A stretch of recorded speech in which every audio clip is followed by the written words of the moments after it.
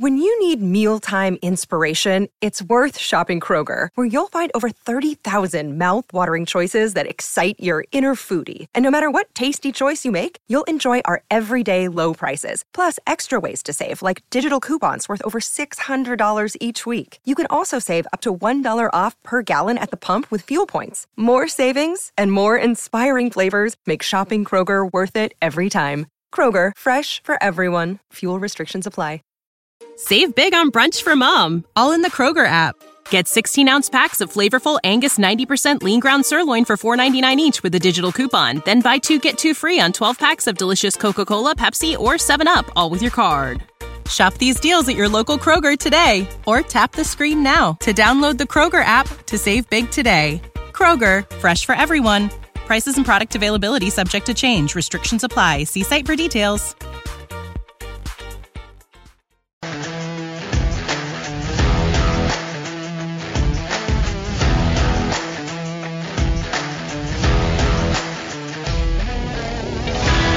Welcome all you suffering Bulls fans to another episode of the Sports Ethos Chicago Bulls coverage show. I am your host, Keith Cork, and I am joined by my good buddy here and co-host Trey Hill. And we are going to break down another Bulls loss for you here. I believe that's the third one in a row for the Bulls that we've dropped. But you know what? I'm actually not that upset at this time, Trey. I'm pretty happy with the effort that we put forth. And we'll talk about it, all the different things I saw there. But general sentiment, how did tonight make you feel? It's a little bit of a heartbreaker, I think, but it didn't. I'm not super disappointed. What do you think? Not at all. It really showed where the Bulls are lacking in size. The Celtics, the two big lineup, they really punished the Bulls on that end, and having as many players out as the Bulls did, especially, kind of like the defensive specialists, I think that really showed a lot on the defensive end. A lot of times it seemed like guys didn't know who they were supposed to be guarding. There was a lot of scrambling, trying to figure it out. There was that one play where Al Horford was open for like 5 seconds right underneath the basket, and they just missed him. But overall, the effort was good. Vucevic, I thought, had an excellent game overall. And Io came out after having a dud of a game against the Warriors and had a really strong showing in that point guard role. So I thought it was an excellent game, really, for the Bulls, given the circumstances. Yeah, absolutely. We're going to break it all down for you here, guys, on the Sports Ethos Bulls show.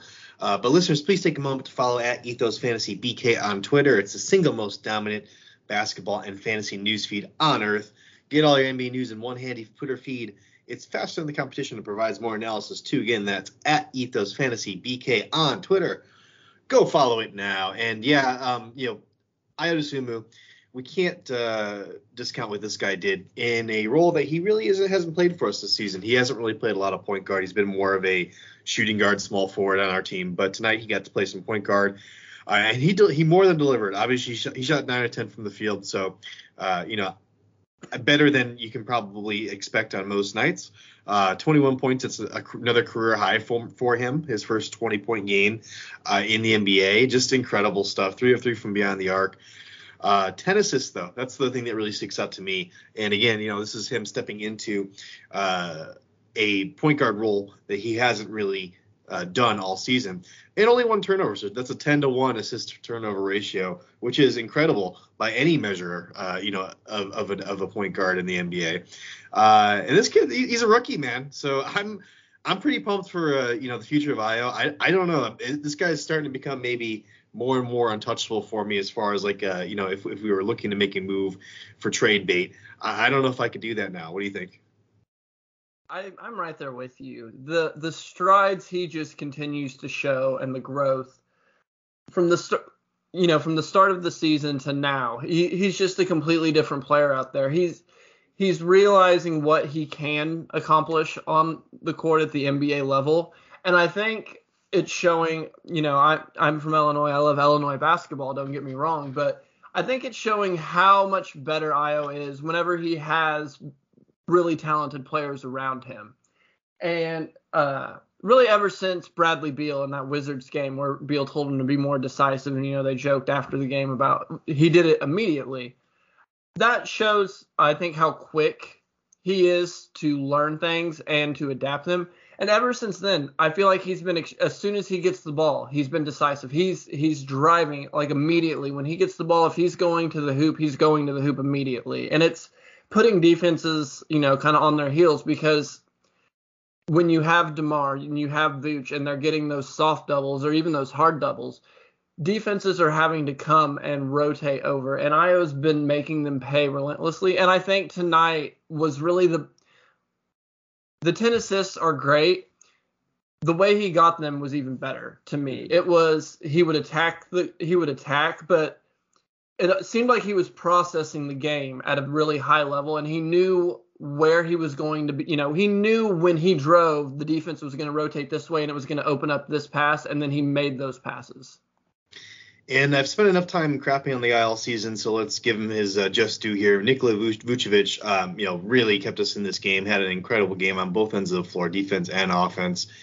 Didn't feel like the Celtics really tried to expose him too much in the pick and roll. They were more interested in getting Tatum, looks in the mid-range, and then getting Jaylen Brown those secondary looks when people helped out to Tatum and stuff like that. So I don't think they necessarily tried to take advantage of him on the defensive end. So he was allowed to play kind of his best defensive role, which is just being, a rim protector, dropping to the rim, being just a force that's, going to make them take a shot that's a little bit more uncomfortable for them. So I thought he did well on both ends. 27 points for Vooch tonight.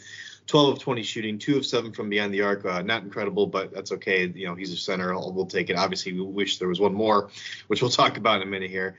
6 assists, though, which is really nice. Only 6 rebounds. The Bulls did get out-rebounded, and you did mention that, Trey, but they got out-rebounded 56-38. So just absolutely decimated on the boards, and they had 17 offensive rebounds. And it was just it was mildly frustrating, but like you said, there's really not much we could do about it with so many people out. I mean, Javonte Green, Derek Jones Jr., they're all going to help with the rebounding aspect of this. So without having them in the lineup, and obviously Patrick Williams too, without having them in the lineup, who we can't really. I mean, we're relying on DeMar DeRozan to grab as many rebounds as he did tonight. He grabbed 8 of them, which just isn't ideal, right? Not at all. And they did seem to do a decent job of kind of at least moving Vucevic away from the boards and then capitalizing on the fact that the Bulls just had no size down there whatsoever. A lot of those Tatum shots in the I saw a few drives, and he was able to get towards the rim when Vucevic wasn't down there. And I wish he would, I hate that he missed that wide open 3 at the end of the game, along with he was the one who got the foul to give Robert Williams those free throws there at the end, because it was just such a poor way for what I thought was, one of his stronger games this year. And to me, watching the game, I thought, I had written down, I thought Vucevic kept us in this game, and those Tony Bradley minutes killed us. But what else were we? We had to play him. We didn't have any size. But I had that written down. And then if you look at the plus-minus stats, Vucevic was -10, and Tony Bradley was +8. So I guess that's how those numbers can lie. Yeah, I think the Bulls, I think they will be active in the margins around the time that the buyout market happens. And I think that's, what we talked about Daniel Greenberg, and I do think that's what the Bulls are going to look at, and I think that upgrading over Tony Bradley is probably going to be a priority for them at this point. I just think it's been proven time and again that while Tony Bradley is a good player for most levels, I just think that it's a little bit of a step back whenever he's on the floor compared to what we're used to. So I wouldn't be surprised to see them go out and get a center that gets cut somewhere, just a guy that has size and that can rebound. The rebounding is really going to be the biggest thing. Maybe Tristan Thompson ends up getting cut free from the Kings or something like that. So I could see them adding a guy like that just to upgrade. There's no better word for it, upgrade over Tony Bradley. And I like Tony Bradley. He seems like a good guy. Just like you said, we got crushed in those minutes tonight. I was looking specifically to see how that bench was going to look, and I just haven't been super impressed with Tony Bradley. How about you? I haven't either, and like you said, Tony Bradley's he's been fine for what he's been asked to do, but when you're wanting to be a title contending team, you want to have a little bit more. And maybe the Bulls can find somebody that's a little bit undersized for that 5 role, and then they can be the backup center, and Tony Bradley could be our break in case of emergency big backup. We're in a game like tonight, when the Celtics are throwing out Al Horford and Robert Williams. If Tony Bradley wasn't the only backup big, Billy Donovan could have experimented with some Vooch and Tony Bradley minutes together side by side just to kind of combat that rebounding advantage the Celtics were just, abusing us with. So to me, I feel like Tony Bradley could still find a role on the Bulls as just like that extra big guy to have. Because if you run into the Bucks, in the postseason and they're playing Giannis and Lopez and all those bigs, it's nice to have those legit 6'10", 6'11", 7-footers to throw out there. Yeah, definitely. And you're playing against a Gobert type or an Embiid type. I mean, he is definitely the ideal kind of guy to have as, like you said, maybe a second stringer, borderline second stringer, third string guy. Third big off the bench or something like that. But I hope he does stick around. But I do think that they're going to be active and looking for somebody else. So, a couple questions I had going into this game. I definitely, the first thing was 5th game in 7 nights. What's the energy level going to look like? I think, if I was to give a grade for the Bulls for energy level tonight, A+, man. Like, they gave everything they could. Hustle plays. Even though the Celtics outboarded them, and that's something that I complained about the last couple of games. The ways that it happened weren't just for lack of effort. It was because simply the ball was just in places where they couldn't get to, and the size of the Celtics just really gave them problems. So I think that they made the efforts to get there. They just had a disadvantage there, and I know we already kind of talked about that. I also was looking at the point of attack and defense, which we talked about last episode. It's just been absolutely terrible. So I wanted to see it tonight. Looked pretty good, man. I mean, I don't know exactly what we did differently. I can't pinpoint that, exactly. But I thought it was improved tonight. What did you think, Trey? Oh, it was definitely better. The effort level was there. And honestly, Boston doesn't set nearly as good of screens as like the Warriors do. And the Nets game, it was pretty close until the second half, and then they went on that run. But the Warriors were the team that really blew us out. But the Warriors set such excellent screens. They have such excellent playmakers that I feel like I'm not disagreeing that the effort level was better, but I feel like the Warriors are just a much better team to take advantage of the Bulls being this shorthanded, whereas the Celtics, they're a defensive-oriented team. They're an ISO-oriented team with Tatum and Brown. You know what you're going to get against them, and so I think coming in, just having that effort level being as high as it was, the Celtics aren't an offense that's built to take advantage of a team being shorthanded like this. Yeah, like I said, I was kind of surprised they didn't do what, the other 3 teams that have beaten us have done, and just continuously put Vooch in the pick and roll. That just didn't happen. Like you said, it's more ISO plays for Tatum and for Jaylen Brown, and you'll have Jaylen Brown spotting up off of Tatum ISO plays. So, man, those Celtics, they got to figure some stuff out too on their end. It was a winnable game, I think, right?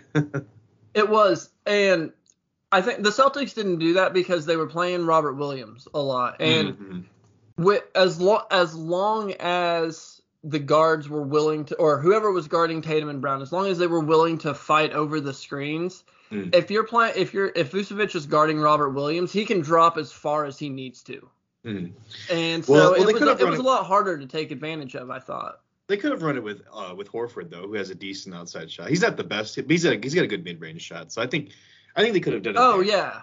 Yeah. I just meant the Bulls I noticed they made a point to have Vucevic guarding Langford, and I think that was part of the reason why. So he wasn't getting exposed trying to recover out to that 3-point line. Yeah. So maybe a bit of adjustment there. I was actually, and to give a guy his flowers that I've been kind of down on recently, Billy Donovan, I was really impressed with the rotations tonight, despite being shorthanded. I think he did an excellent job staggering Kobe White, with DeMar DeRozan, with Vucevic, with Io, with the people that were going off. And then, of course, we got to talk about Sir Malcolm Hill, another Illini guy that played tonight. Just showed some incredible stuff, especially on the defensive end. But what I want to point out with that is that, he received 18 minutes and Troy Brown Jr. only got 13. And I think that was definitely the right call in the moment. I think Billy Donovan just rode with Malcolm Hill because he liked what he saw out there on the defensive end. Malcolm Hill was out there playing for his life. I mean, he's on a 10-day contract. He's literally giving it all his all. He gave every single bit of effort he could on the defensive end, made some big plays, took a couple of really huge charges. He's trying to stick on a roster somewhere, maybe not with the Bulls, but somewhere in the league. And I think Billy Donovan really took advantage of that tonight. I thought that was a good move on his part. Yeah, he definitely rode the hot hand with Hill, and the momentum was there for him from the beginning. And he had that great charge that was, maybe not a charge, but we'll take the call against Tatum. That was great late. Really played pretty solid defense the entire time he was out there. It is a bad sign for Troy Brown Jr. that he was able to get more minutes than him. But, I mean, in the minutes Brown was in, he did get 3 rebounds, an assist, and a steal. So at least he was also being active on the boards. Yeah. So, to me, I have a soft spot for Troy Brown Jr. I would like to see him get some more minutes. Like Thomas, I'd love for him to get some of Thomas's minutes. I think 17 is just a little much for him. But I'm no NBA coach. I have a soft spot for Troy Brown Jr. I don't want to get rid of Gafford for nothing. No, TBJ, he played well. I'm not going to take that away from him. I'm not saying he didn't play well. I just think that Malcolm Hill was out there being more impactful on the defensive side of the ball. I think that's what Donovan really needed, and I think it was smart of him to ride that. But I think he brought him in crunch time. It was 4.5 minutes left, I think, and he called on Hill, and Hill came in and delivered. Yeah, and I was curious to see how they were going to defend Tatum because obviously we had problems with Andrew Wiggins, and we have problems. And I'm spacing on this now with another big guy the game before, Kevin Durant and Andrew Wiggins. We had problems with those guys just because of their length, and we just have nobody that can literally guard them. So I was curious to see how we handle Tatum tonight. I thought we did pretty decently. Tatum only shot 8 of 24 from the field, scored 23 points, but just not effective, not efficiently. And this is take a second to talk about the Celtics here. This is something I just think some of Jason Tatum's decision making when it comes to having the basketball in his hands is really questionable. So I think the Bulls lucked out a little bit too. I'm not going to say that they did like a really fantastic job guarding Tatum, but I think they did an effective job. They did much better than they did against Durant and against Wiggins. Do you agree? Oh, 100%. Yeah. I kind of thought we'd see Io on him a little bit more than he was, but yeah, he started the game guarding him, but then Troy Brown Jr. took over. We had some Malcolm Hill on him. I mean, we threw different bodies at him. Same kind of thing we did with Durant and not necessarily with Wiggins, but with Durant, we kind of threw different looks at him. So I don't know if that's maybe just something that Billy was doing. I think it had to be something he was doing on purpose, just trying to give him different looks, right? Yeah, especially a guy like Tatum who's such a rhythm player. You want to try and take him out of his rhythm. And I think they did, like you already mentioned, they did a good job of doing that. Another Kobe game, shot 8 of 24 from the floor. So anytime you can get somebody who's an all-star caliber player shooting that poorly from the field, that's obviously ideal. He was able to get 12 rebounds though. Mm-hmm. So he did take advantage of being able to crash the boards. Yeah.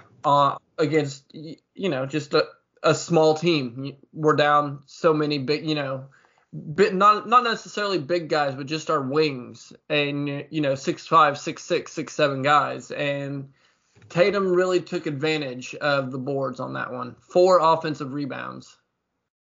And 3 of those came in the second half. I actually wanted to filter because we just got access to the quarter by quarter, half by half stats here. He had 3 of those offensive rebounds in the second half.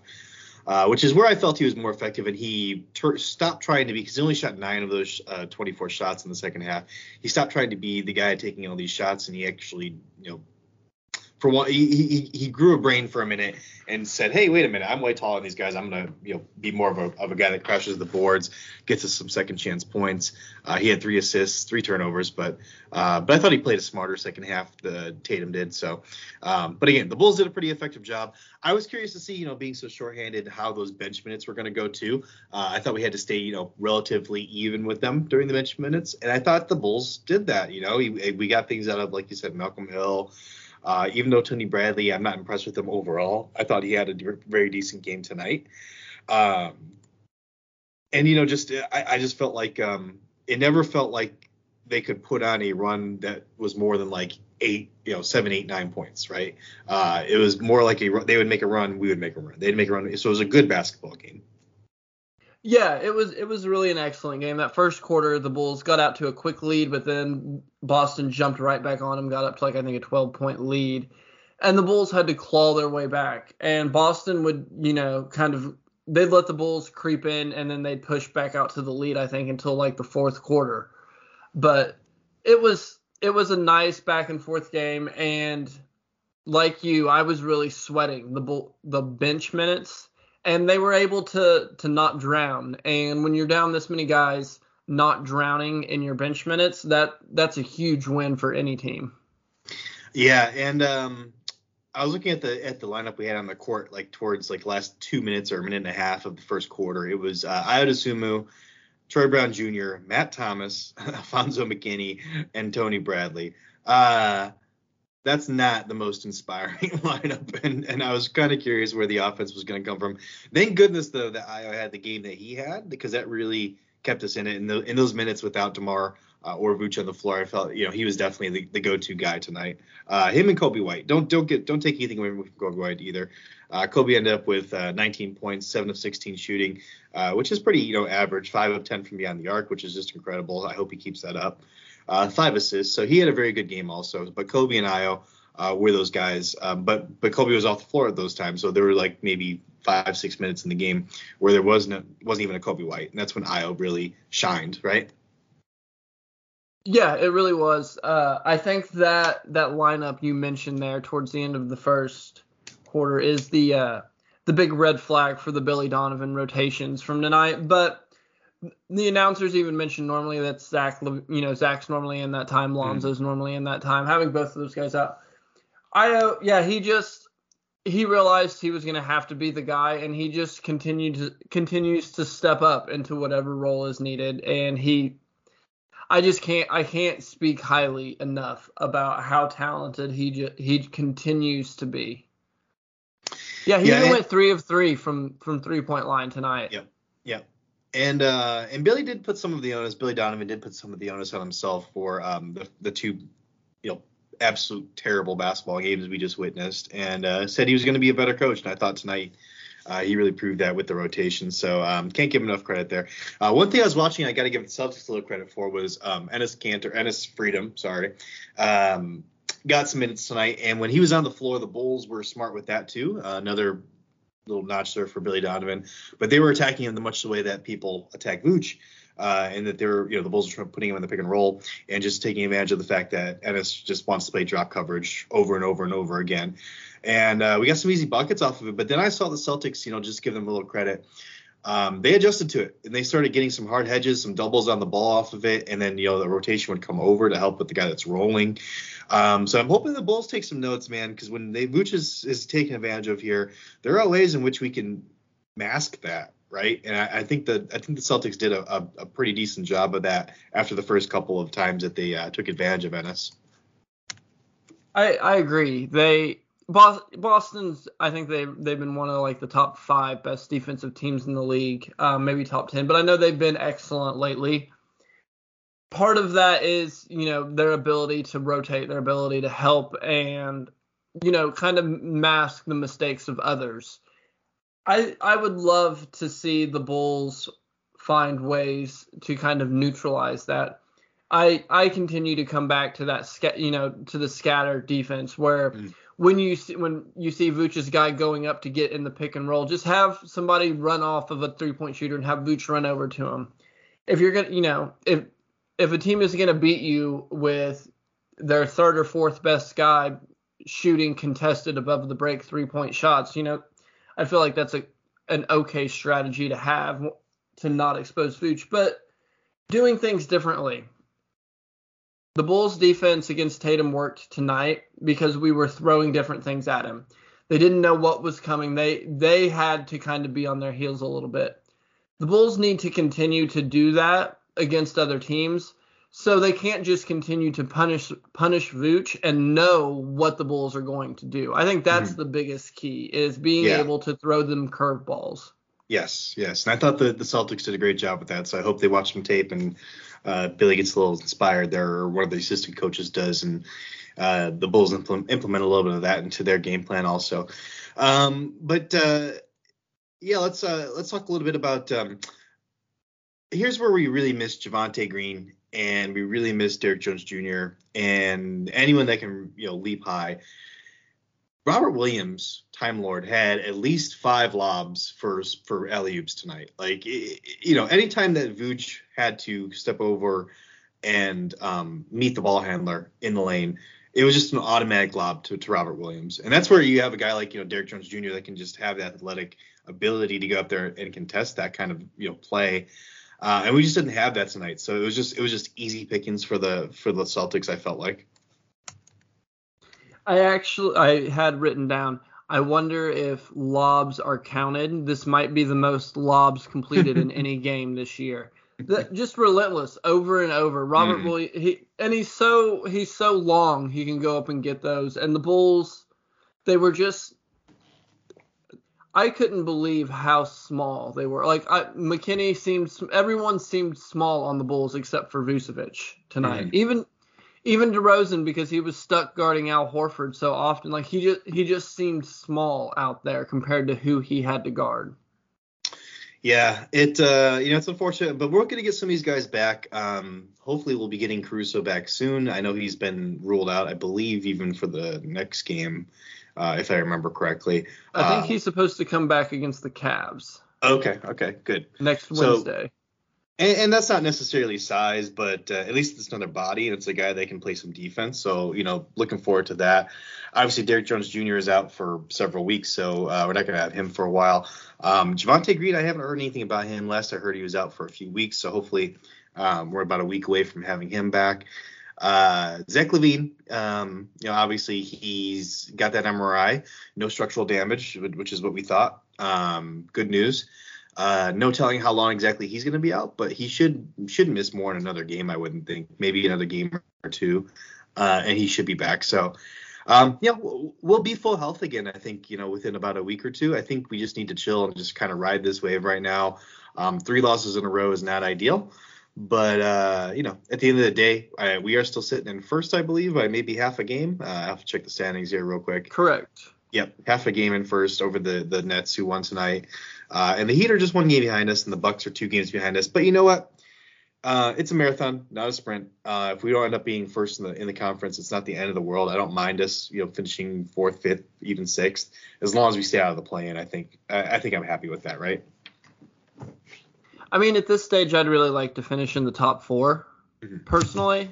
But that's just me thinking that we're one of the 4 best teams in the East. Mm-hmm.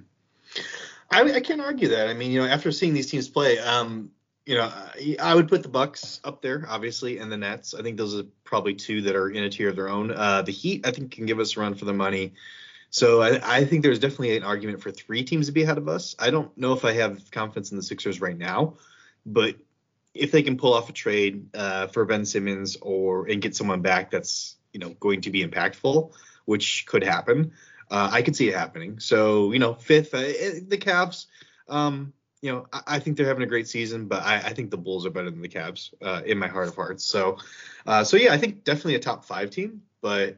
I have to give. I also throw the Raptors in there too, because the Raptors are just playing incredibly right now, and they've really turned it around. I think they've won, I don't know how many in a row, but they just beat the Bucks tonight. So it's going to be a tough series if you get the Toronto Raptors in a 7-game series, I think.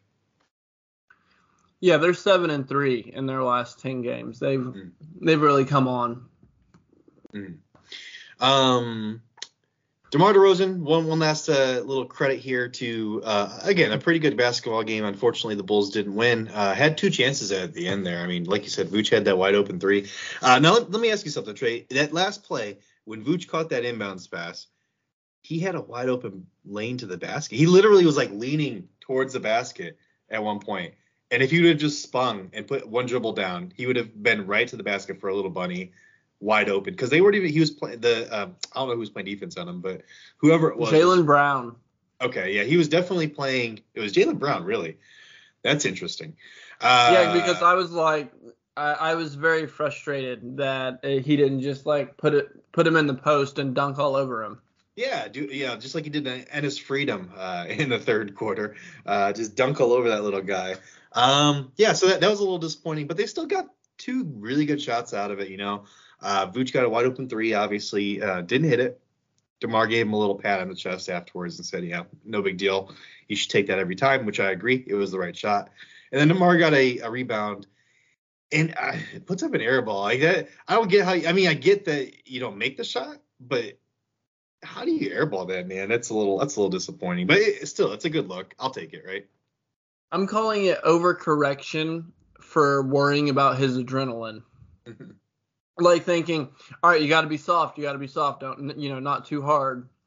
And he definitely didn't shoot it too hard.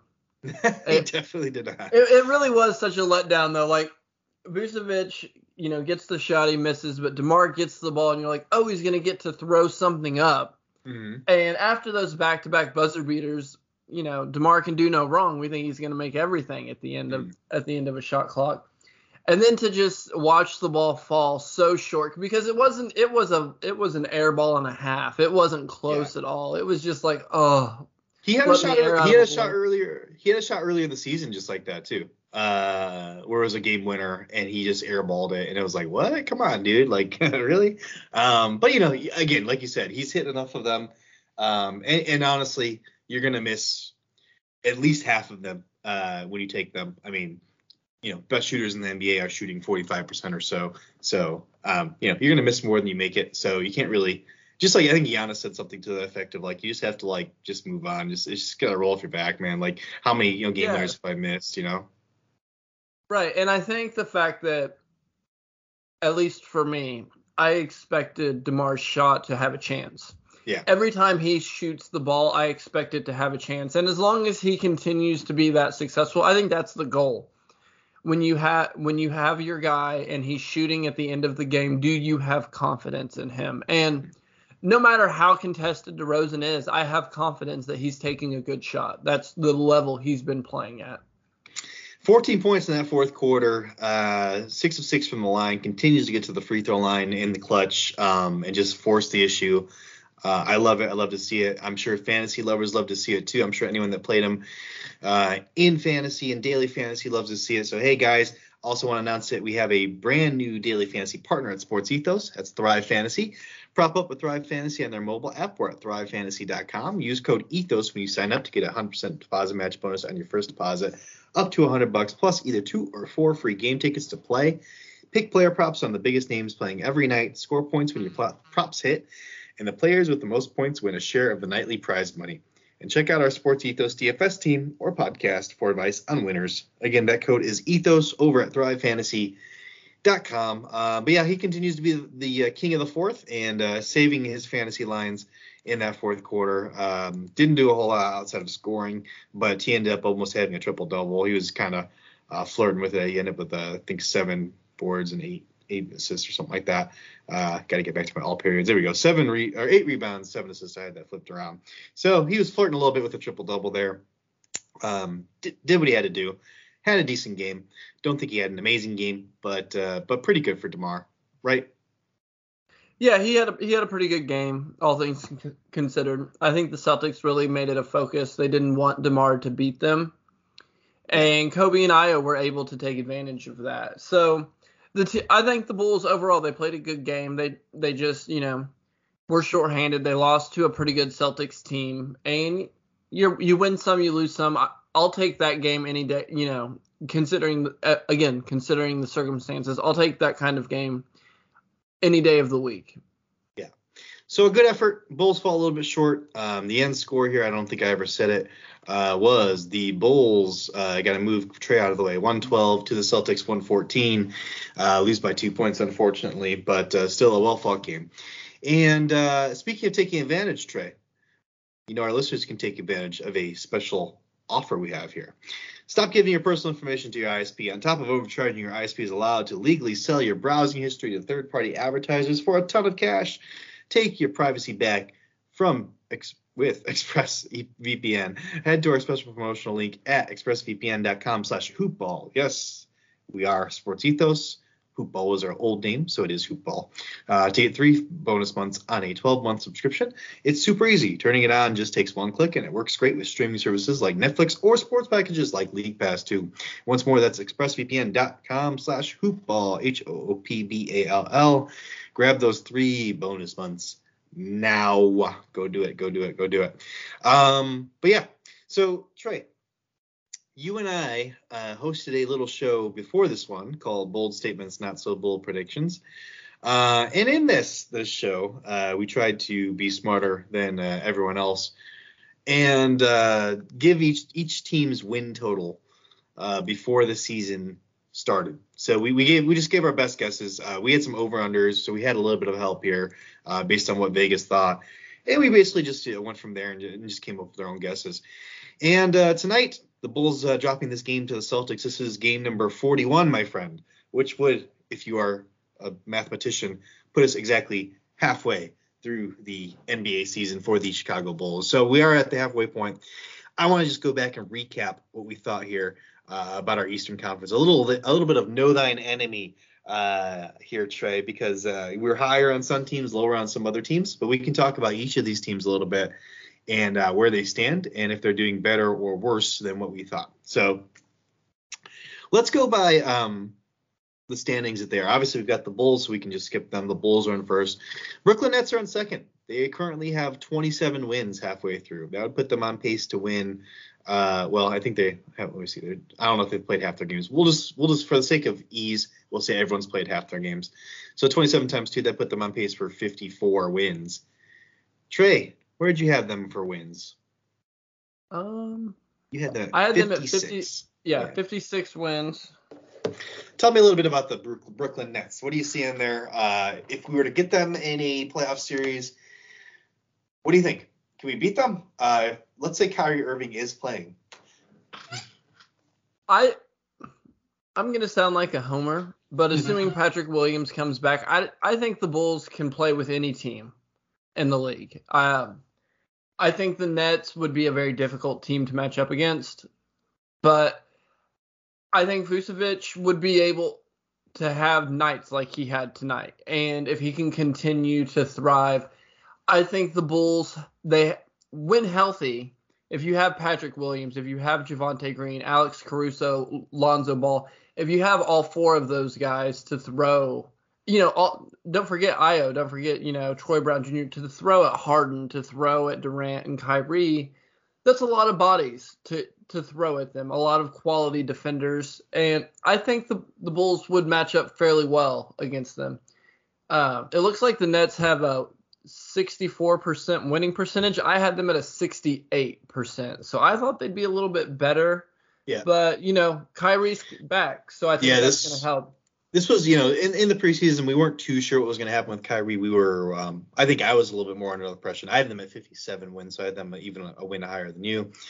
I think we were under the impression that Kyrie was going to, get the vaccine at some point and was just kind of making his point, and he had made his point, but that didn't happen. Obviously, he's as far as I know, he's still unvaccinated, which means he just can't play in any home games. Really unfortunate for them, but could end up being really good for us if we end up facing them in the playoffs.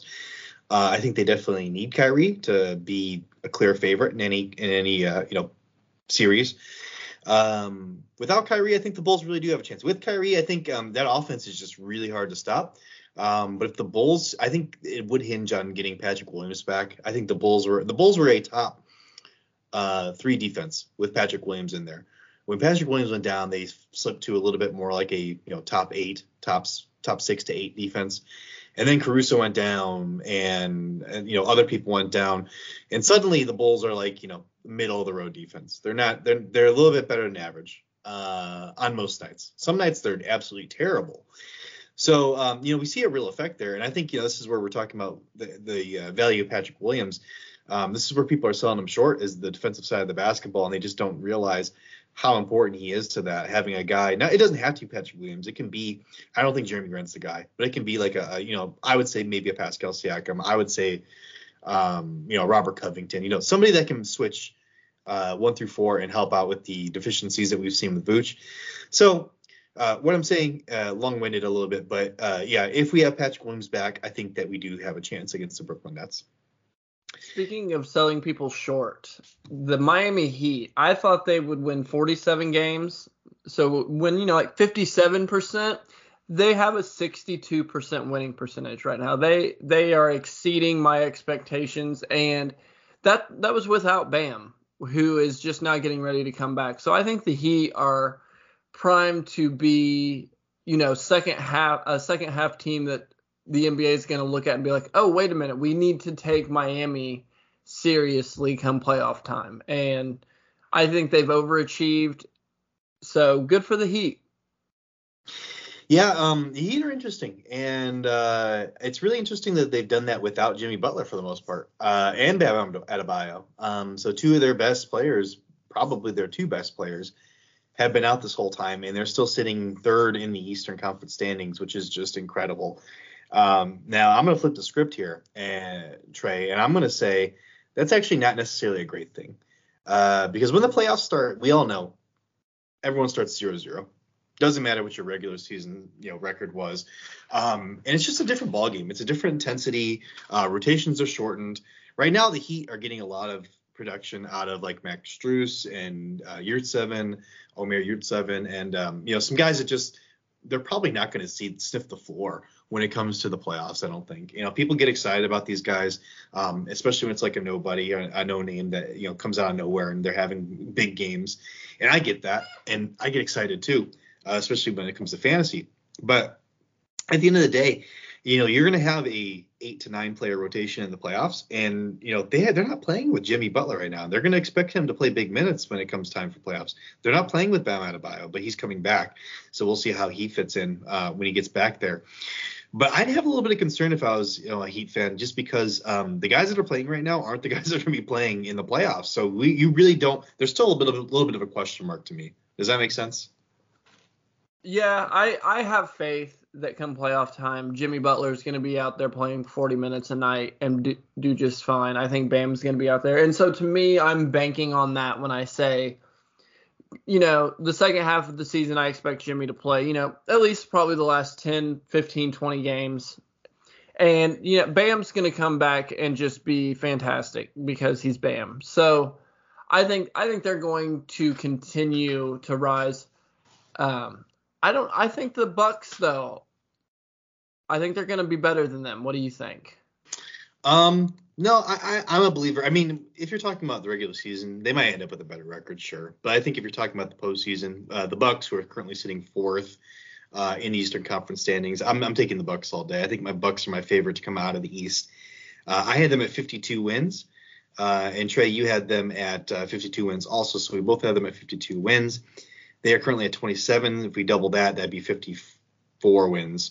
So, yeah, about where we said they were going to be. I don't think, and I think, we were kind of on this to begin with. I don't think they were going to take at least the first part of this regular season super seriously.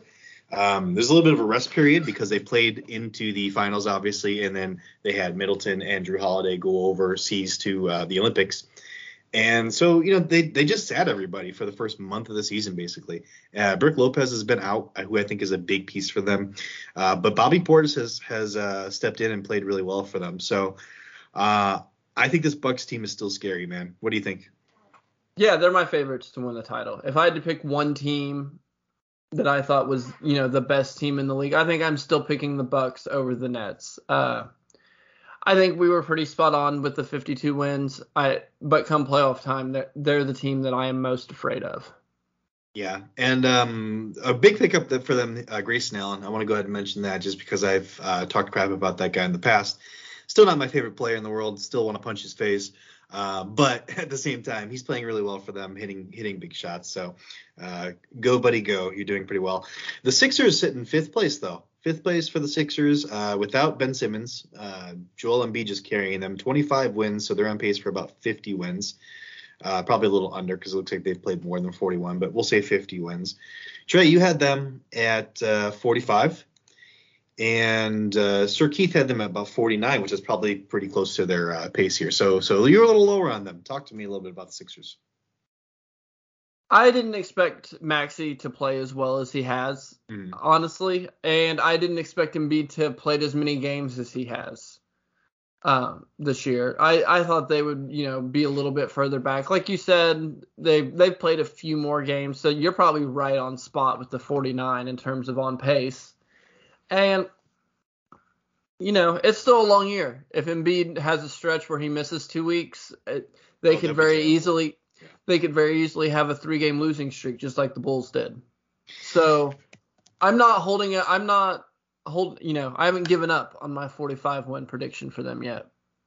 Yeah, they started off super hot. They were 1, 2, 3, 4, 5, 6, 7, 8, and 2 in their first 10 games. Then Embiid went out and they lost 1, 2, 3, 4, 5 in a row, and then they lost 6, 7 out of 9 of those games with Embiid out. They're just a terrible team without Joel Embiid. There's no doubt about it, and he definitely has an injury history. And they lost. There's another game he missed on the 13th of December that they also lost. So that'd be 8 out of 10 if my math is correct. Games where he's missed, they have lost those games. So, they need to have him out there. I think that they're still looking to get a guard back for Ben Simmons. There's a lot of names being floated around, De'Aaron Fox and stuff like that. But we'll see if it happens. If it doesn't, I still think they're a very solid team. But yeah, come playoff time, they don't necessarily scare me too much without Ben. If they're relying so much on Embiid. So, but they're having a good season. They are. Yeah. Are you ready? Are you ready to just go ahead. it? You do the Cleveland Cavaliers. Go ahead. So, I have my spreadsheet pulled up, and I see that I have Cleveland predicted for 26 wins on the season. And then I go and I look at the standings, and I see that the Cleveland Cavaliers have 26 wins right now. Yes, they do. And maybe I groan. Maybe they'll lose out. You never know. And I groan, and I'm like, man, this is a bad take. I hate that I have to talk about this. Yeah. But then I looked at yours, Keith, and I was like, man, at least I'm not Keith. Yeah, I had them a little bit worse. It's true. They had a big comeback win tonight against the OKC Thunder too. I was watching the scoring a little bit, watching the play-by-play. I didn't. I would say the big miss for me is Evan Mobley. I didn't expect him to be this good right now in his rookie season. I just never expect rookies to be that good. LaMelo took me a little bit by surprise last season too. Evan Mobley, and not just the fact that he's playing well. Like if he was a LaMelo Ball playing well, I don't think they have this many wins this early. But he is a 7-footer that changes the entire dynamic of the game. This guy, I've only seen a few Cavs games, but this guy's incredible, man. He gets from one side of the floor in like record time. Like he's all limbs. He's just long. He's athletic. He's really a lot of fun to watch. I'm really happy for Cavs fans that they have this guy that they can watch him. And obviously, pairing him with Jared Allen and Lauri Markkanen, there's just a lot of size there that gives a lot of teams nightmares. This is actually my nightmare matchup for the Bulls if we were to get them in the playoffs. What about you? I think I agree with that, especially after seeing what the Celtics were able to do with the size they have. Allen and Mobley together, the Twin Towers, just the defensive ability that those guys have. It's so much fun to watch as somebody who grew up as the tallest kid in my grade. So I was always playing center, and just that fun, that defensive blocks, just contesting everything. And Garland has continued to just be excellent. You mentioned their comeback tonight. Garland finished with 27 points and 18 assists. Yeah. He had his first triple-double ever the other night. He's been playing just excellent basketball. It's his year this year reminds me of Trae Young's year last year in terms of breakout stardom. Yeah, and a little bit of miss on my part because I did in fantasy I souped him up in at least a few leagues because I did think that he was going to have Good a for you. possibility. Yeah, he had a possibility to jump this year. It could happen, it could not happen. It did happen. He's having an incredible year. I think one blessing in disguise for them is the injury to Colin Sexton. It allowed them to really free up more, usage for Darius Garland, which I think was absolutely the right call. They should have done it earlier. But sometimes little happy accidents happen. Ask Mr. Bob Ross. So there you go.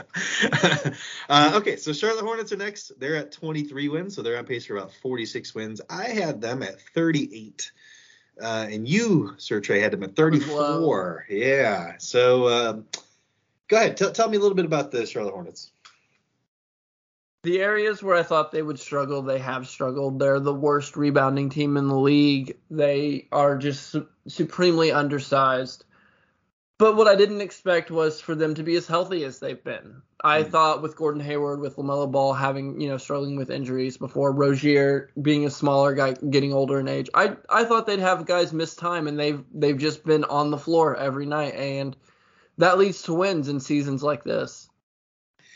Yeah. Health has helped out a lot, and just Miles Bridges, man. Miles Bridges has come on similarly to Darius Garland. He had just a jump in his game, and this is another guy. If I'm looking at like kind of a Mobley type, he's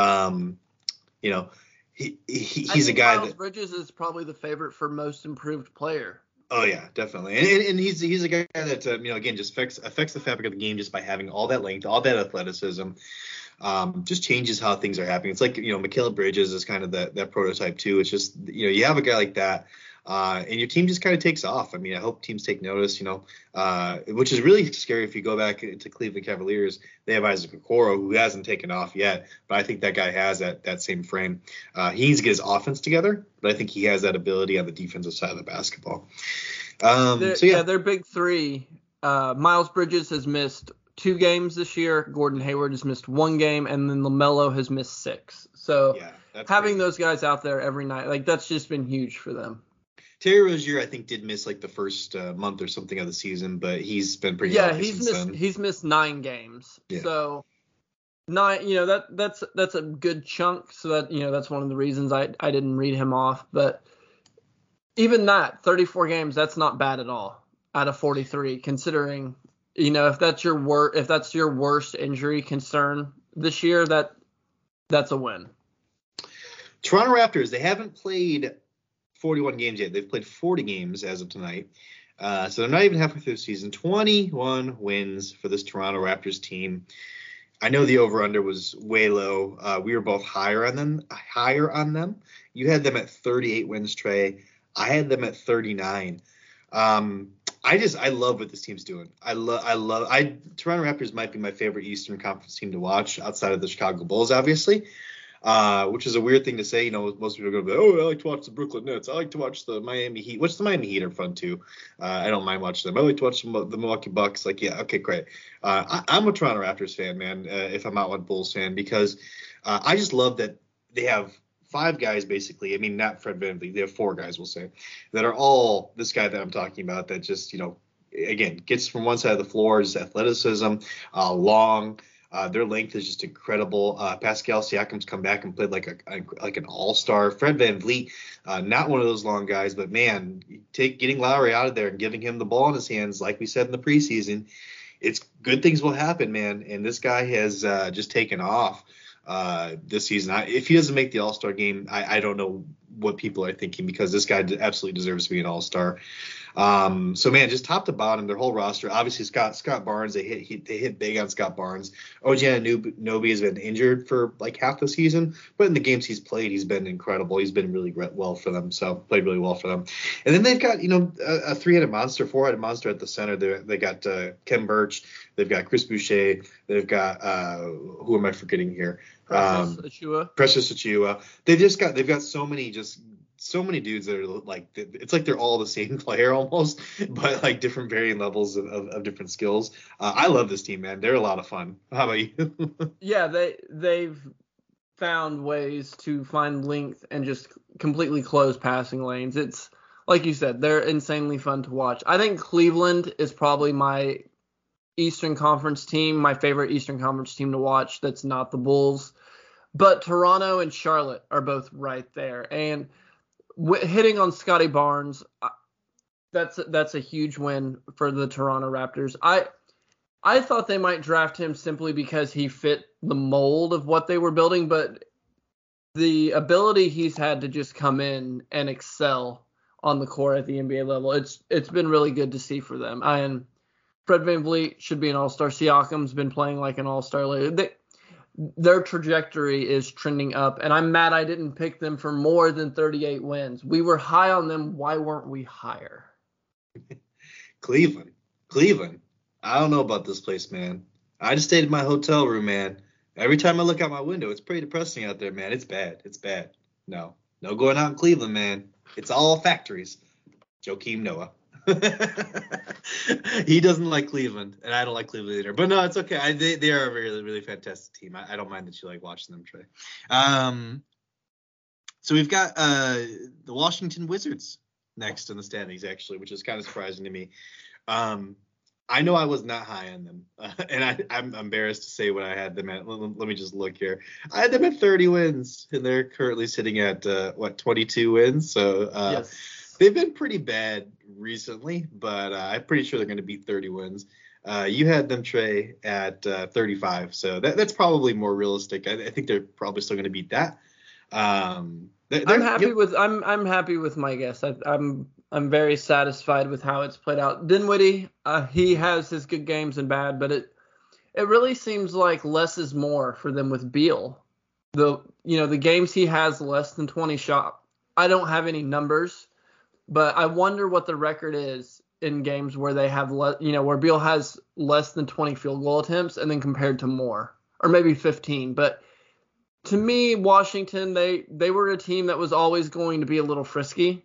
And who knew about Kyle Kuzma? Did you pick him up in fantasy? I did not. No, I don't like him. No, I should have though. No, he definitely seems like a guy that's on Keith's hate list. Like I don't like Steph him. Curry, too flashy. LeBron. Too flashy for me. No, I don't. I used to be. I'm a reformed LeBron hater. I'm not a LeBron hater anymore. I was a LeBron hater back in the obviously the Derrick Rose days when he was preventing us from winning what I thought was a championship we deserved. But no, I've come around LeBron. I like LeBron. But no, I don't like Kuzma. He's a little flashy for me, but it's okay, man. He's having a great season. Like you said, they started really hot. The Wizards did. I know that they were in first for a while. Then they've just dropped, and I'm kind of happy to see that because I'm not high on this team. I don't think they're constructed very well. I think that they had the variance is starting to come the other way. I think. Let's see, in their last 10, they're 5-5, so they're doing okay in their last 10. But they had a streak of something like 6 or 7 losses in 10 games or something like that. It was not good for a while there. Brad Beal is starting to come around. He was playing like crap for a while, but now he's starting to play a little bit better. And they got hit with COVID pretty bad in the last couple weeks too. So, they're probably better than I give them credit for. But not a team that I enjoy to watch, and not a team that I think very highly of. Okay, so the New York Knicks. How about the New York Knicks, man? Regression. Right. The Wizards are 22-21 and trending downward. I think the Knicks are 22-21, and I think they're at least trending even. Yeah, they're trending better. They're playing a lot better recently. People need to not chill and not overreact. Just like with this Bulls loss. I mean, it's 3 losses in a row, but obviously we're not going to overreact, right? So I had the Knicks set for 43 wins. We'll say they're on pace here for about 44. So pretty good with that good one job there. And you had them at 40, and so they're on pace for a few more than that. But I think we both saw a little bit of regression here. I think because we're both kind of familiar with Thibodeau and what happens with Thibodeau teams. That first year that he's over there driving them like they're his employees. It's all, goes a little bit better than it should have because they're just giving a little bit more effort. But you can only keep that up for so long. So there's a little bit of that at play. Whether or not you believe it, I think there is. And then outside of that, Randall wasn't good for a while, and now he's really starting to turn it around and play better. I think that's really helped them also. Yeah, Randall's been playing better. I think R.J. Barrett has really had a really good last couple weeks. And I haven't watched the Knicks enough to really be able to comment a lot, but I know Randall has been playing better, and I wonder if part of that is because of RJ playing better. Mm. Randall and Barrett, they're so important to that Knicks offense because, they brought in Kemba Walker, and I don't think either of us thought the Kemba Walker experiment was going to go well, but him and Fournier have went even worse than we expected. Derrick Rose has been out. Mm. And I think that they have to ask a lot of their stars. Yeah, Julius Randle, I think you don't need the ball. When the ball's not in his hands as much as it has been, he plays better. When he's not expected to do as much.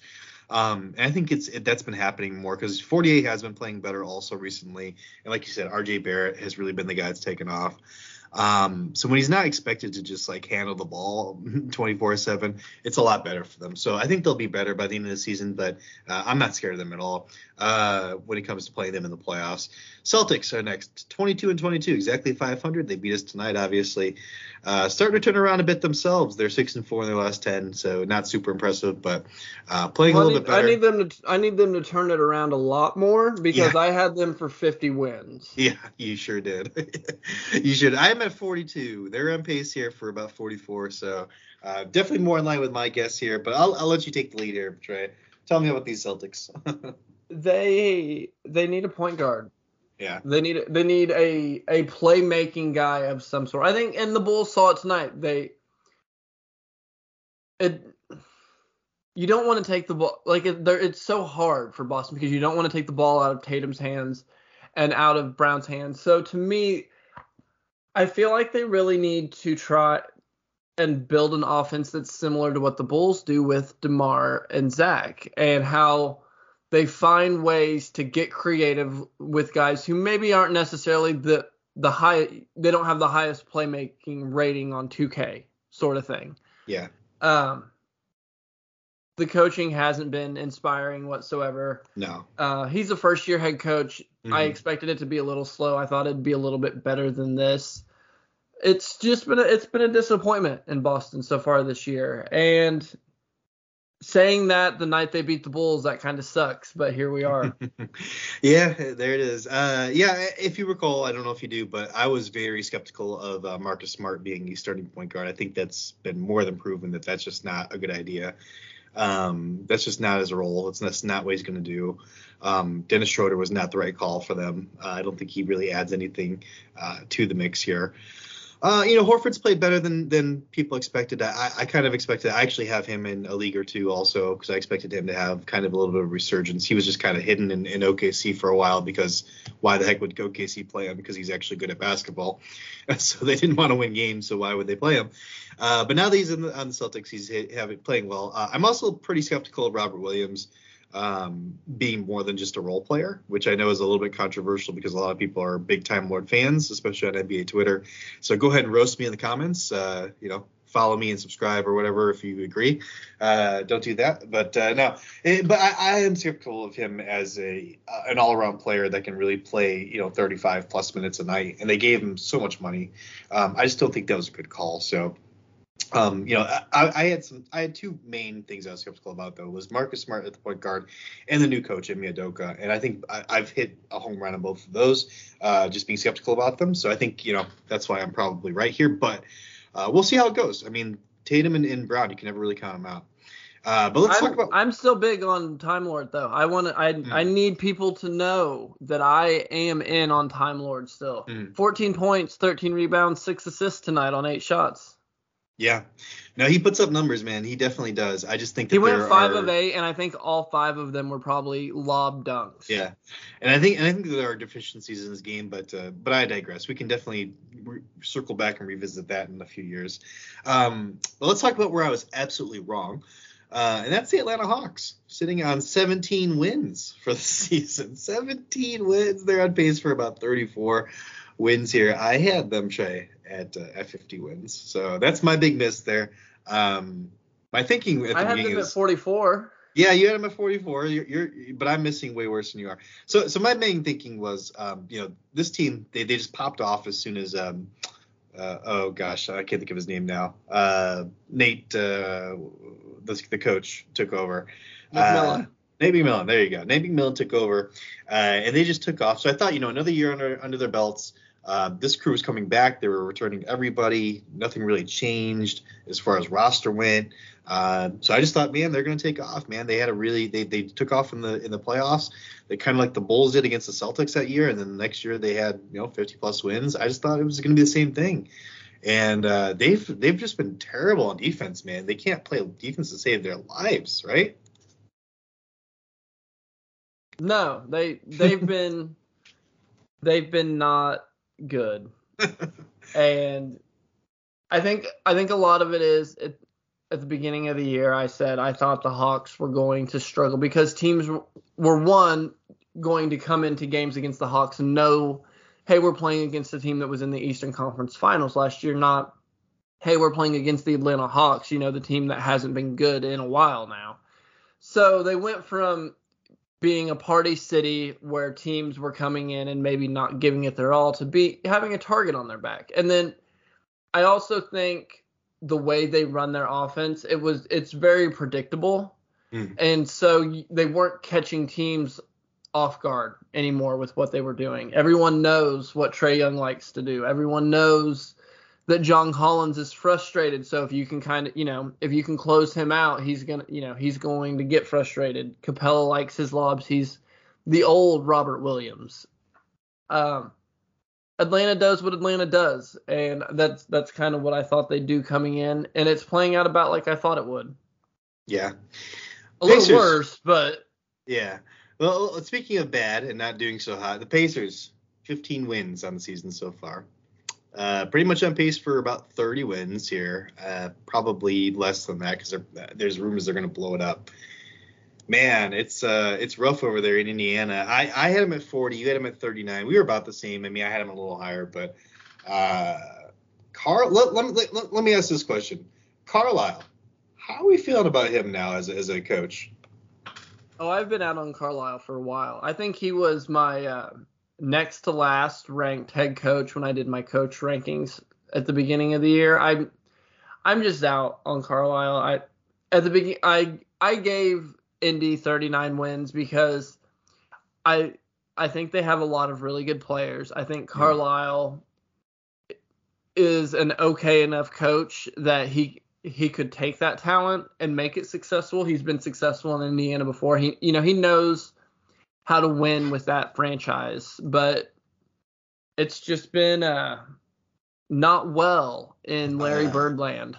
Uninspired basketball, to say the least. I think Miles Turner's on the outs, just upset. I think DeMontis Sabonis probably isn't very happy. Just a lot of turmoil there. Hard to play basketball when that's happening. They've dealt with their injuries too. They haven't had T.J. Warren all season, and Karis LeVert obviously was injured for most of the season too. So that doesn't help things. But at the same time, I just I looked at the squad. I just said, hey, there's not really a guy on the squad. There's no the guy, and that's been the case. I think at the end, not even when it comes to the end of the games, when it comes to each offensive possession, it's like there's no alpha. Surprise question for Keith. Yeah. Which roster would you least like to have in the East? Least like to have. For me, it's either the Pacers, the Wizards, or the Knicks.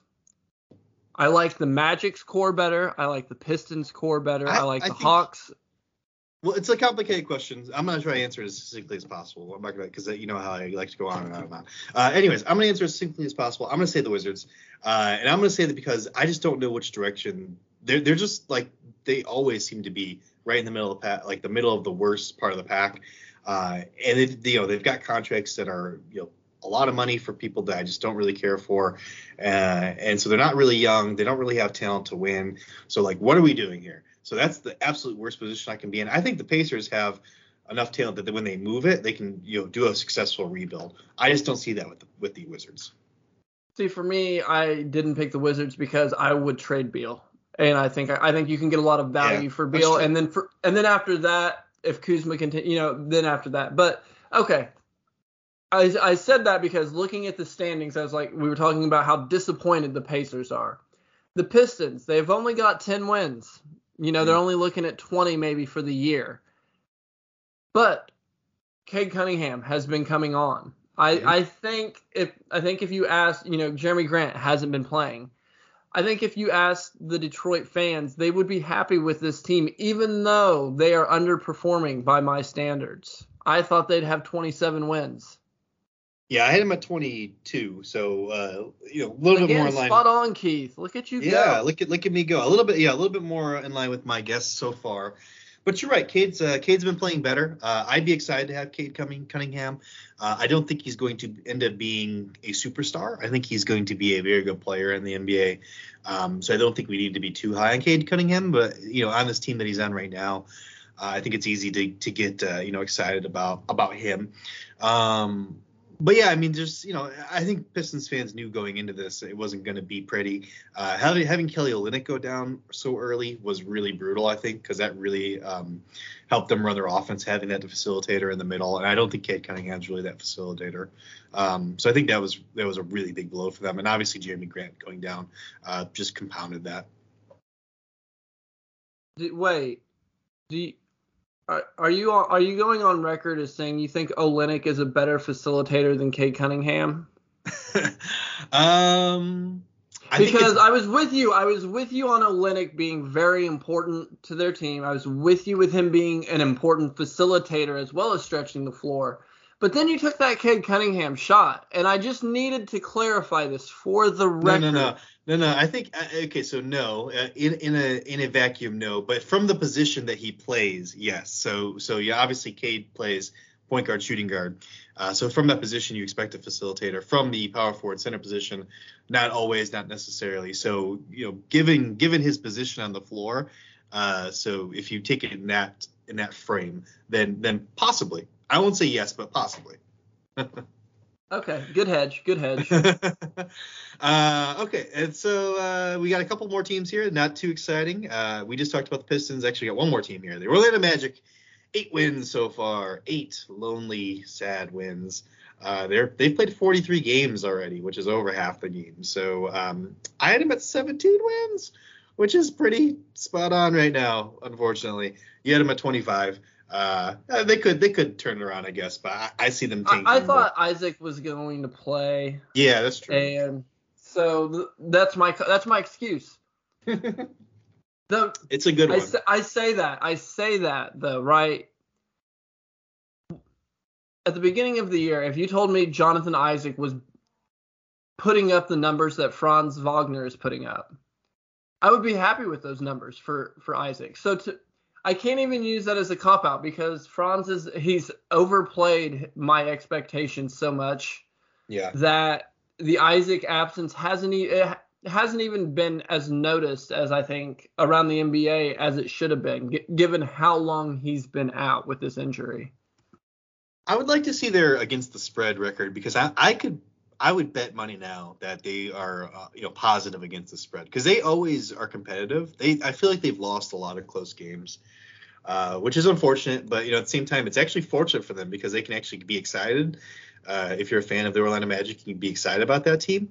And still at the end of the day, you're losing, so you're getting a better pick. So I think that's probably the ideal situation. Right now, I went to cleaningtheglass.com. And I sorted by the league spread differential. Orlando is currently the 11th best team in spread differential. They're plus 0.3, which is a really nice number for them. So you were right to mention them being good against the spread. They're almost a top 10 team against the spread. Funny fact, Cleveland, number 1 at plus 7.2, which is twice as good as the number 2 team, Cleveland, at 3.6. But not to talk too much away from Orlando, who are 11th. So good call there on the spread. Yeah, I think they have things to be excited about. I'd be excited. I think Cole Anthony's a baller, man. I do. I think he's kind of underrated. Obviously, he's putting up numbers on a team that's not very good, but I think he can be a very good NBA player. Mo Bamba and Wendell Carter Jr., I think both those guys are nice shots at having a very good big man. Cole Anthony. Mm-hmm. Kobe White. do you see them as kind of like similar kind of players? I do. I think that's the similar tier, probably similar players because they both score a lot. I think Cole might be a better facilitator a little bit, maybe a better ball handler too. But I think Kobe might be a better shooter from beyond the arc. So I think there's a small difference there. But I do put them in the same tier. I think that's a good comparison. So, but yeah, Franz Wagner had a good season too. But the Orlando Magic are actually a perfect spot here for us to end our show because I want to let you guys know about a couple upcoming guests we're going to have. We're going to have on Tuesday, we're going to have Buzz on tap. Buzz from On Tap over here on Tuesday just to talk about Bulls, just some general Bulls knowledge and stuff. We're going to come up with some really great questions for Buzz. And also, speaking of the Orlando Magic, on Saturday, January 22nd, before the Magic game, we're going to have a good friend of mine on to talk about the Magic and just to do a pregame here, a show just to kind of talk about what we're going to look for in this game. So I'm excited about that. Not going to reveal it just yet because I haven't have it confirmed, but we are going to have a Magic guy on to talk with us about that team. So I'm pretty excited about that. Hope you are too, Trey. Well, I don't know who he is, so I mean, I'm kind of excited, but I'll be more excited once we confirm whoever it is. His name is Dwight Howard. No, I'm just kidding. It's not Dwight Howard. Don't tune in. It's Kevin Clark. Yeah, it's not. It's not anyone that exciting, but you will still love it, all of our faithful listeners. But hey, quickly before we sign off, we want to also remind you all to use your coupon code HoopBall20 at manscaped.com for 20% off your order and free shipping, and also check out our pals at mybookie.ag. Use code HoopBall on the third page of sign up to unlock deposit match bonuses there as well. That's going to do it for us. So, guys, I am Keith Cork. You can find me on Twitter at BSBPKeith. Trey, where can people find you? On Twitter at Finally. And follow the show at Ethos Bulls. Please go follow it. Go leave us a 5-star review on iTunes. Everybody, go Bulls. We're going to win this next one.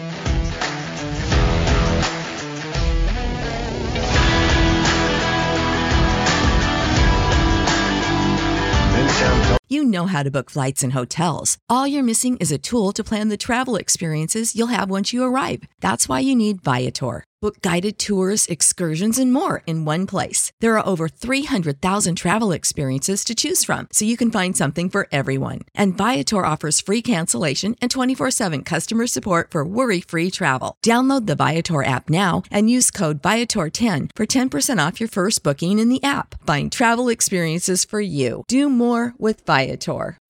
When you need mealtime inspiration, it's worth shopping Kroger, where you'll find over 30,000 mouth-watering choices that excite your inner foodie. And no matter what tasty choice you make, you'll enjoy our everyday low prices, plus extra ways to save, like digital coupons worth over $600 each week. You can also save up to $1 off per gallon at the pump with fuel points. More savings and more inspiring flavors make shopping Kroger worth it every time. Kroger, fresh for everyone. Fuel restrictions apply.